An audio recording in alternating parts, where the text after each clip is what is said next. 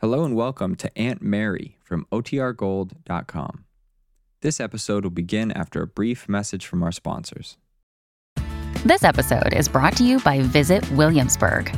In Williamsburg, Virginia, there's never too much of a good thing. Whether you're a foodie, a golfer, a history buff, a shopaholic, an outdoor enthusiast, or a thrill seeker, you'll find what you came for here and more. So ask yourself, what is it you want? Discover Williamsburg and plan your trip at visitwilliamsburg.com. Another day is here, and you're ready for it. What to wear? Check. Breakfast, lunch, and dinner? Check. Planning for what's next and how to save for it? That's where Bank of America can help. For your financial to-dos, Bank of America has experts ready to help get you closer to your goals. Get started at one of our local financial centers or 24/7 in our mobile banking app. Find a location near you at bankofamerica.com/talktous. What would you like the power to do? Mobile banking requires downloading the app and is only available for select devices. Message and data rates may apply. Bank of America N.A., member FDIC. When you need mealtime inspiration, it's worth shopping Kroger, where you'll find over 30,000 mouth-watering choices that excite your inner foodie. And no matter what tasty choice you make, you'll enjoy our everyday low prices, plus extra ways to save, like digital coupons worth over $600 each week. You can also save up to $1 off per gallon at the pump with fuel points. More savings and more inspiring flavors make shopping Kroger worth it every time. Kroger, fresh for everyone. Fuel restrictions apply. Now for our story.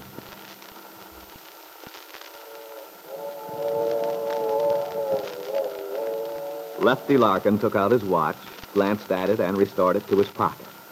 Aunt Mary, who sat in her favorite old rocking chair beside him on the porch at the Lane farmhouse, smiled affectionately.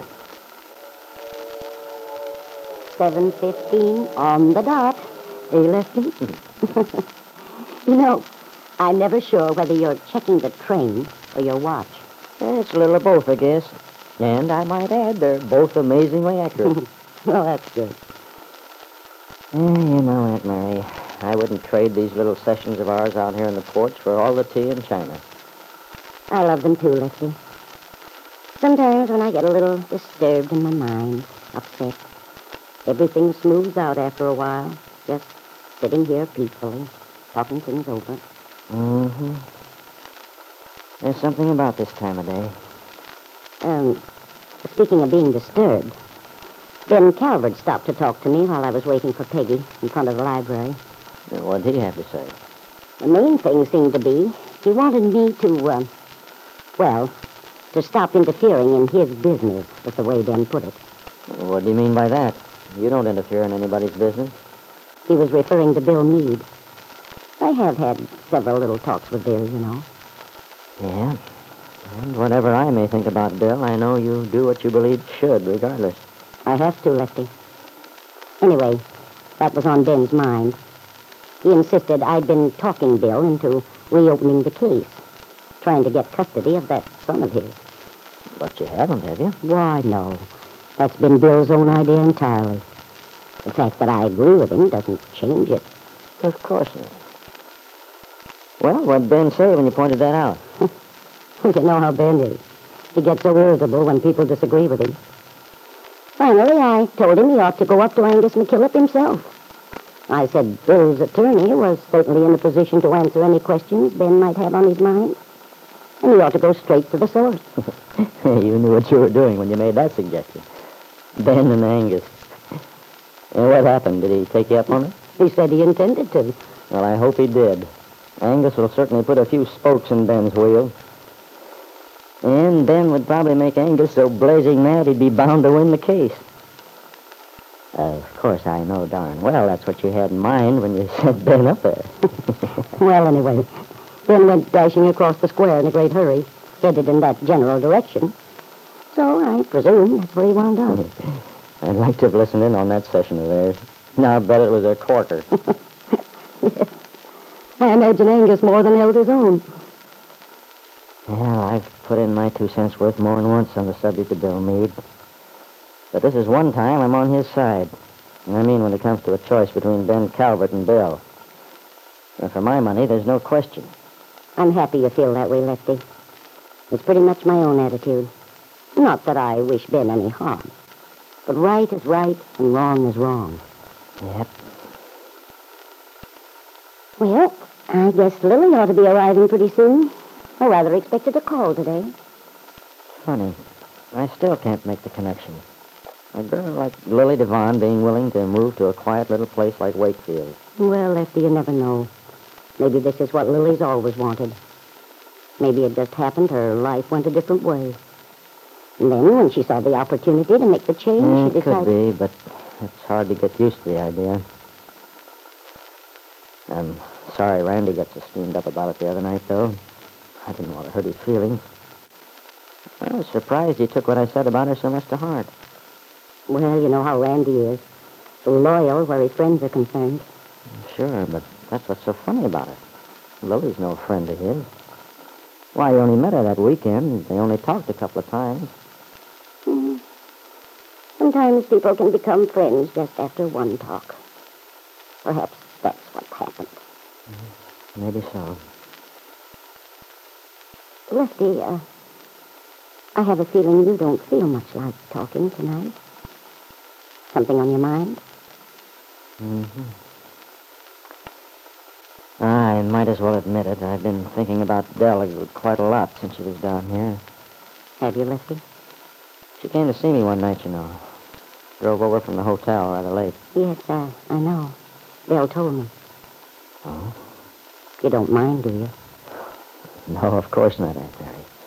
No secret about it. But it started me to thinking. I'm a funny guy, I guess. A lot of men don't mind hurting a woman who loves them. In fact, I think some men rather enjoy it. Puffs up their self-importance somehow. But I've never been like that. I'm sure you haven't. The way I've always looked at it, if you've ever been in love yourself, you know what it's like. You know how tough it can be for the person who's in the middle of it. So you try to protect them from being hurt any more than they have to be. Well, that's the way it should be. And that's the way I feel about Dell. I don't want to hurt her, Aunt Mary. Really, I don't. Dell's got a lot of fine qualities. I've never said she hadn't. In many ways, I've got a lot of respect for her. I certainly have. But when I found out she was coming down here, well, I know I sort of blew my top. And one reason was I began to foresee what would happen. I was pretty sure it'd make her more miserable, bring everything back. And yet you can't change your feelings about a person just by trying. It won't work. No. But sometimes our feelings change without our really being conscious of it. Maybe so, sometimes. But as far as Dell and I are concerned, it's just no go. There's some things I've never told you, Aunt Mary. I couldn't. Something that happened in Chicago. It made a big difference to me in the way I felt about Dell. And no matter how I try, I just can't forget it. I could never trust Dell again.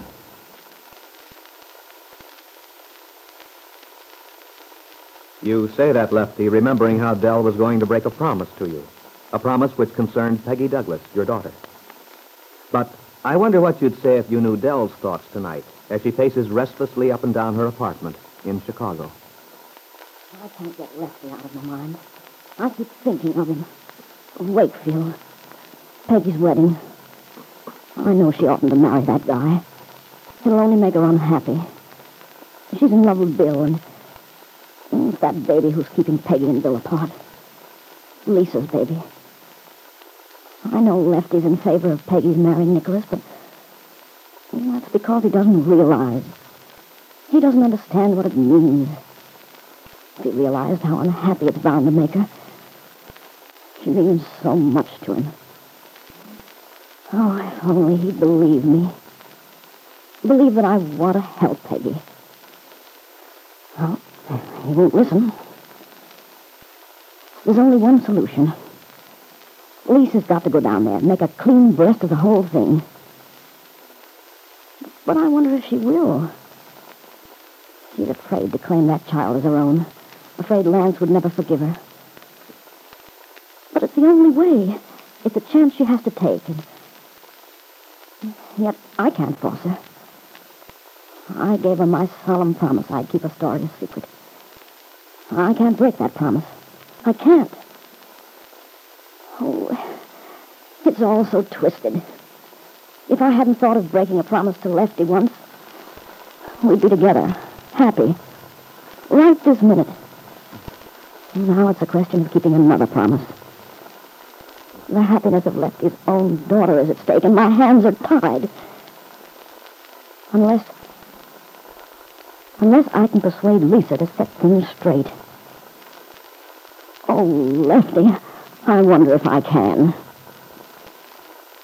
Yes, Dell, you wonder if you can persuade Lisa Fenner to give up her own chance for happiness, a reunion with her husband, in order to save Peggy Douglas from an unhappy marriage.